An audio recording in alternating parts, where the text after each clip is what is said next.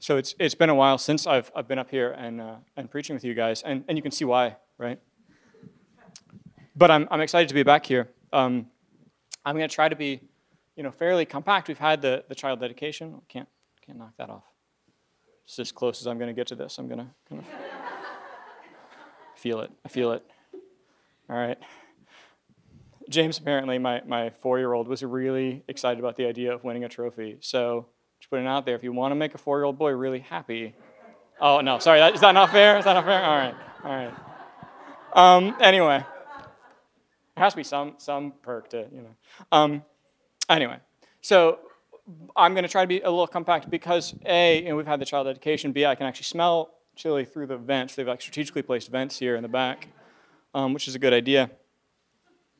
But we're going to be talking about Mark 1:29 through 39. We've been walking through early Mark. This is the season of Epiphany in the kind of traditional church calendar. Epiphany, this revelation, this unveiling of God. And so it starts with the wise men. The wise men kind of realizing and having that moment, that revelation of who God is. It's going to end in a transfiguration. And so we walk through early Mark this year because it's kind of charting out this process of people kind of figuring out who Jesus was. Kind of this early, like, who is this guy? It starts out with John the Baptist, who was a really big deal. Mark says like all of Jerusalem went out to see him. He was in the wilderness, and we know from sources outside the Bible writing at the time that like he was a big deal.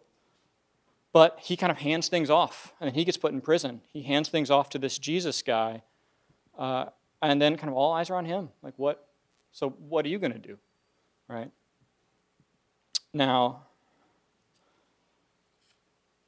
before we go too much further, I want to kind of take a minute to talk about where I am kind of walking into all of this, because we never walk into a passage like this totally like a blank slate. So background on kind of where I am. I'm feeling from this last month or so leading up here, I'm tired. I'm kind of worn out. It's been that kind of year so far. Meg was actually saying that in her co-working space where she and the kids go, they had a cake this last week that said "Peace out January." That's kind of how I'm feeling, right?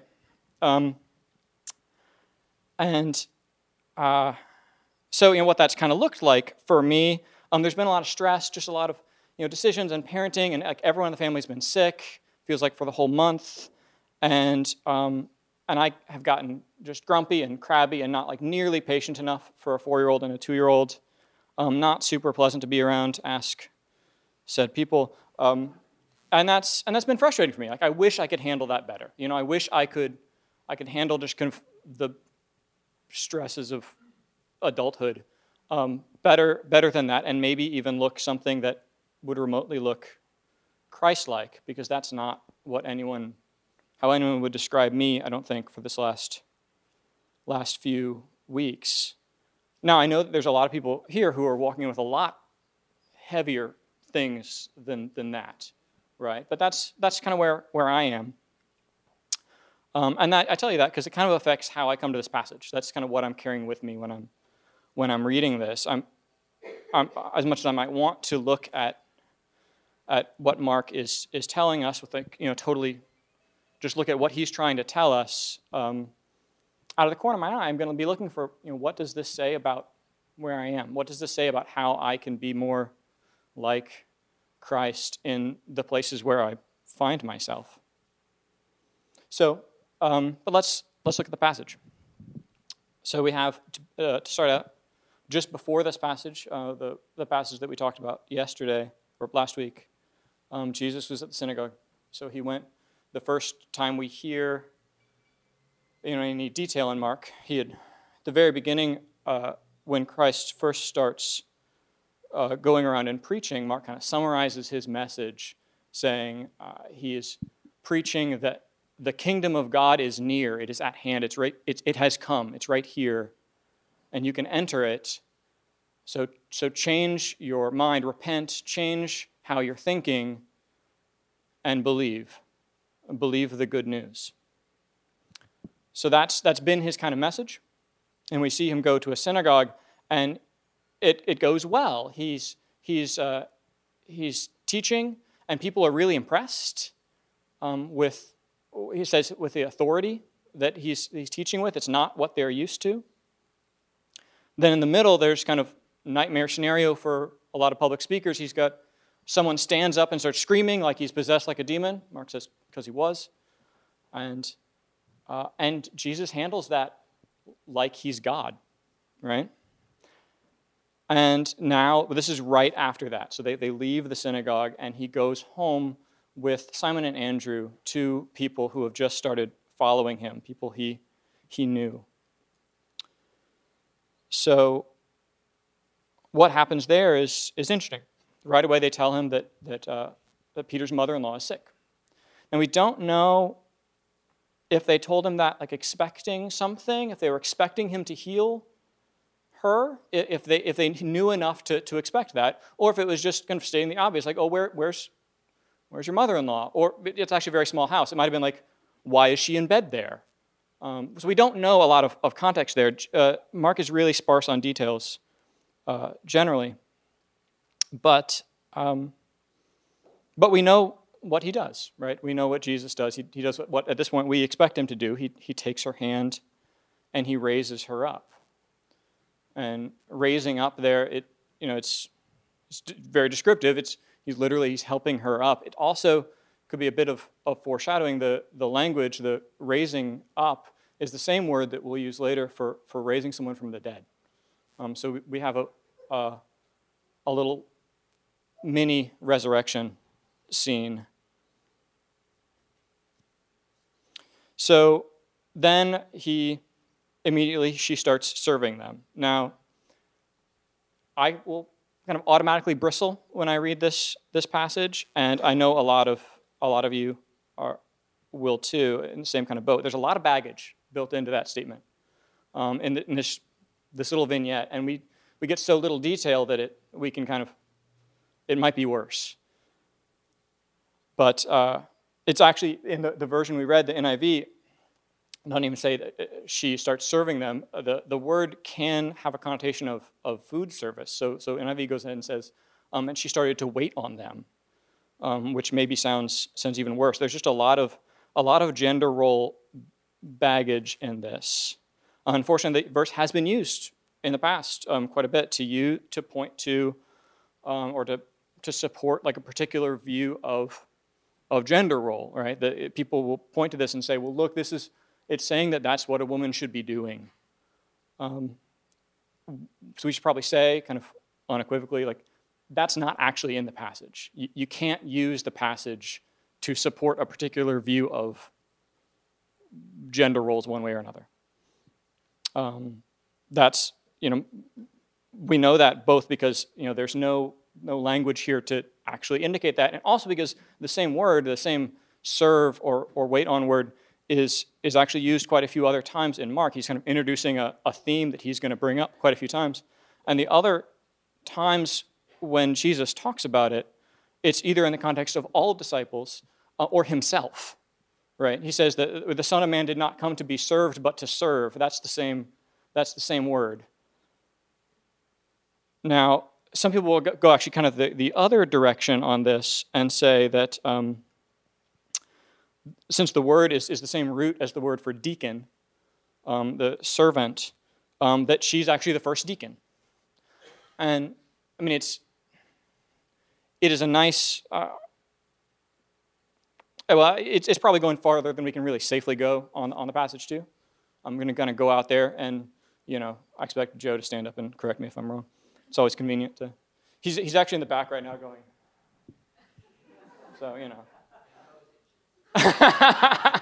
uh-huh. I'm all about putting people on the spot today, apparently. That's what we're doing. But anyway, this is literally this is all we know about the mother-in-law. So as much as we might want to go the other direction, there's probably only so much. Mark is probably actually telling us this, like this little detail is there, and in the very sparse details that Mark gives us, this was important. He makes a point to say it, and probably just to point out that she really was healed. Like, this was miraculous. If you have a very high fever, that's how Luke describes the same thing. Luke giving the kind of doctor's perspective. So she's in bed with a very high fever. You don't get better right away, right? Like you have some time of rest and recovery. Mark is pointing this out to say, like no, really, like she was well enough that she could actually be up and about and doing things. She could be helping out right away. There might also be a little bit of a jab here that Mark is doing. The things he chooses to recount in his narrative, he kind of takes pains to point out how the disciples don't quite get it. Kind of throughout the story, the disciples just don't quite get it, and other people do. So you've got James and John fighting about who will be first in the kingdom of heaven, and meanwhile, he points out that it's the women who are also disciples who are supporting Jesus as they travel. And actually that word for supporting him is actually the same word, the same root. And then, of course, when Jesus is on the cross, I mean, we know that the apostles have scattered. Peter is off crying in a courtyard somewhere, and it's the women who are actually nearby enough to see him there. So there could be some element of kind of pointing out that her response is actually correct, whereas the disciples were not. I certainly wish that Peter would have stood up here and said, like, you know what, Mom, you've been mostly dead all day. I'll get the sandwiches. But he doesn't, and frankly, like Peter rarely does what we want him to do in any given scenario. So, especially early in the gospel, so it's not like a shock. Now, I think it's interesting though that her reaction and then Jesus' reaction to her are essentially the same. All right, Jesus walked into the house and he saw a need. He saw something that needed to be done. He didn't go in to heal, but this is where he found himself, and there was a need, and he could do something about it, and so he did. Right? And once she's healed, she saw that there were needs, and she had a way to meet that need. Whatever serving looked like in that particular scenario, we don't know, but she was healed. She saw that there was a need there, and she could meet it, and so she did. They're doing effectively the same thing. Now hers is less dramatic. She can't heal people with her touch, but she's doing what she can do in where she finds herself. Now, this is actually, and this will actually go on later when the whole crowd comes to comes to this house. The same theme happens. This is where he finds himself. There's needs here, and so he's going to take care of it. For the parents of young children, I figure it's baby dedication day, so it's fair to call you guys out. I feel like this feels kind of like most of our lives, right? Like caring for an infant, especially, it's like the epitome of meeting needs. That's what you're doing, meeting very real, very visceral needs. It's kind of nice to know that that is not incompatible with discipleship. That is being like Christ in this case. It's being like Christ. It's being like the example of the mother-in-law. That's exactly what they did. Some of the things we might do that it's not as dramatic certainly as putting on hands and healing, but it probably feels fairly miraculous to a 2-month-old who can't quite make sense of his own limbs. So, So yes, it doesn't stop for Jesus. It doesn't stop with the mother-in-law. Of course, the word gets out that he can heal. The whole town comes out. They wait until it's dark, of course, because it's the Sabbath, and it would be unlawful to carry people and walk a certain distance on the Sabbath. So they wait until it's dark, and they all get around the door. So we expect this is probably a late night for Jesus, right? There might be hyperbole about how many people were there, but it was a big day. And then what happens after that is really fascinating.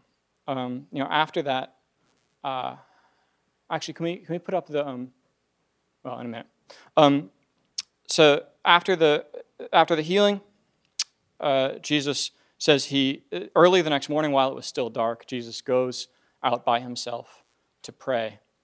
I have some history with this verse. I've said here before, but like when I was in college, I'm very much not a morning person. That has never been true. I was the kind of kid in college who would avoid 8 a.m. classes and like 9 a.m., 10 a.m. classes because that was not really about waking up in single digits. And, it's pretty early. So, of course, now I have a 2-year-old that gets up at like 6 something. But I was convicted at some point, I guess, in college, probably like an InterVarsity talk, that I should have quiet times in the morning. That was more spiritual to do. And so I was convicted, and I wrote this verse on my wall. Early in the morning while it was still dark, Jesus went out by himself to pray. And that lasted a good, maybe 3 days. And the verse stayed on the wall, and it just became kind of a running joke that, the only way I was going to see early in the morning while it was still dark if I was procrastinating a paper from the night before. It did not work. It turns out it was actually a bad interpretation of the passage. It's not saying that Jesus regularly did this. It's actually, we suspect that he didn't because the disciples are surprised. They weren't expecting to find him gone in the morning. The word, when it says they went and found him, it's almost aggressive. It's like they hunted him down. They're not thrilled about this. I think it's interesting. It's not that Jesus, goes out with his monogrammed Bible and his latte and Instagrams his quiet times. In this particular case, he needed to go somewhere by himself and pray. I wish I could hear a bit about what he said, like what that sounded like. But we don't get a lot of detail. Maybe he needed to reset.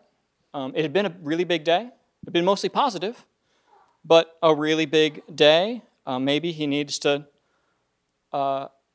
just have some kind of recalibrating time with God the Father. Maybe he needed to kind of reconfirm his purpose. At this point, everyone is excited. Everyone wants to see him there again. He's got his celebrity, but from his reaction to the disciples, it sounds like he knows that that's not where he's supposed to be. So maybe that's why when the disciples come and say, "Everyone back there, everyone is looking for you," and his reaction is funny. It's great. Let's go that way.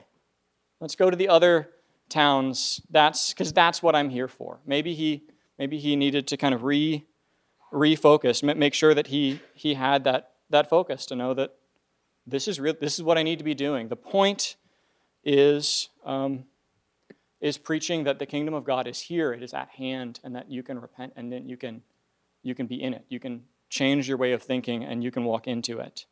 I think it's really interesting that he didn't say, "Let's go to other places and heal more people." He'd had this huge evening, and it's kind of an audacious thought.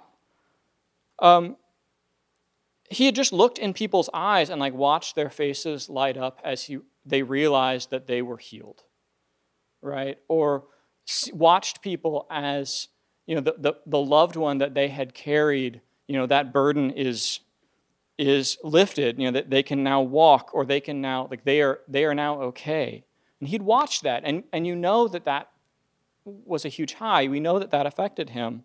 But he's actually saying that as great as that was, it's even better, it's even more important to let people know that the kingdom of God is here, that you can change how you think and believe the good news.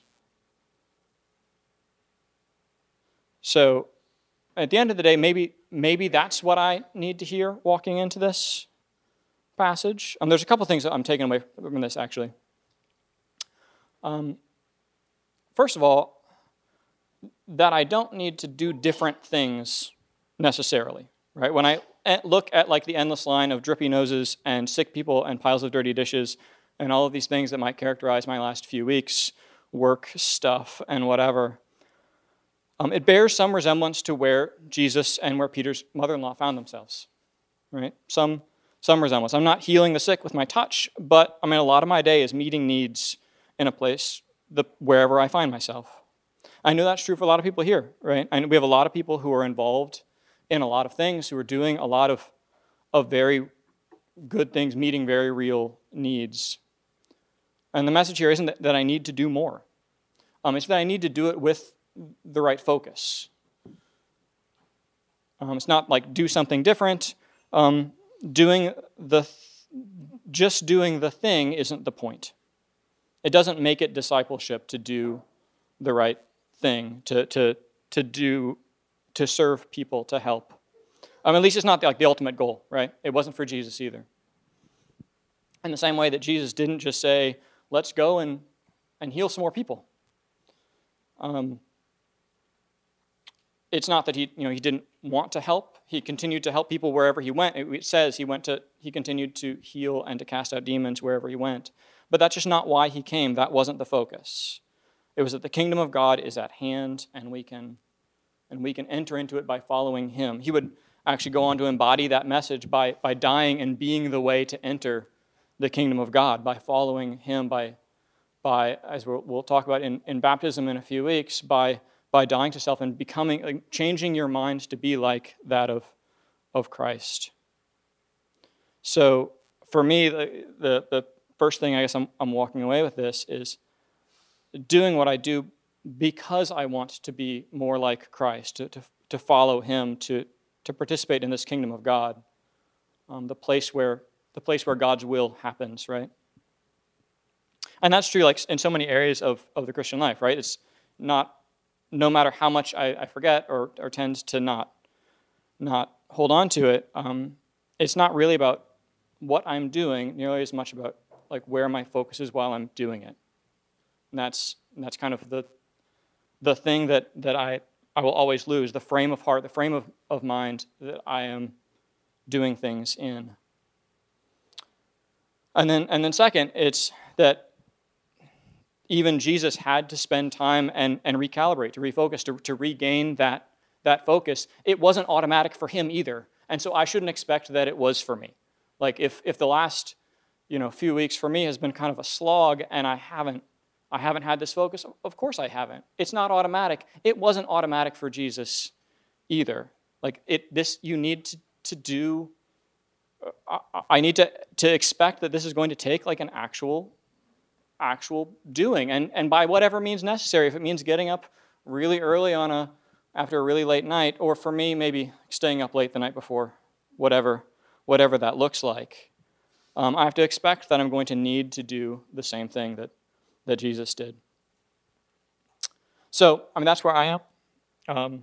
If any of that is interesting to you, or piqued your interest, you want a slightly more eloquent exposition on that set of ideas, that's a whole lot of Dallas Willard, Renovation of the Heart, Celebration of Discipline. So there are places to go to get a lot more detail and depth in that kind of line of thinking. But that's where I am. I'm hoping that perhaps whether that's where you are, or maybe you're coming into this feeling celebratory, or feeling like you're in crisis, that perhaps that will help to remind you to maybe reset. Maybe there needs to be a reset, a refocus, and that maybe that takes an actual, that might take some doing. That might take carving out that time to spend time with God and get that focus back. So, for now, let's go ahead and pray. God, thanks for letting us be here. Thanks for being the place that we can come back to. Thanks for giving us the way into this reality that is bigger than we can know and understand. And thanks for loving us and always being the one to touch and and heal the things in us that are broken, that need to be reset and refocused and restored back into your kingdom. And God, help it all to be in your name and for your glory. And amen.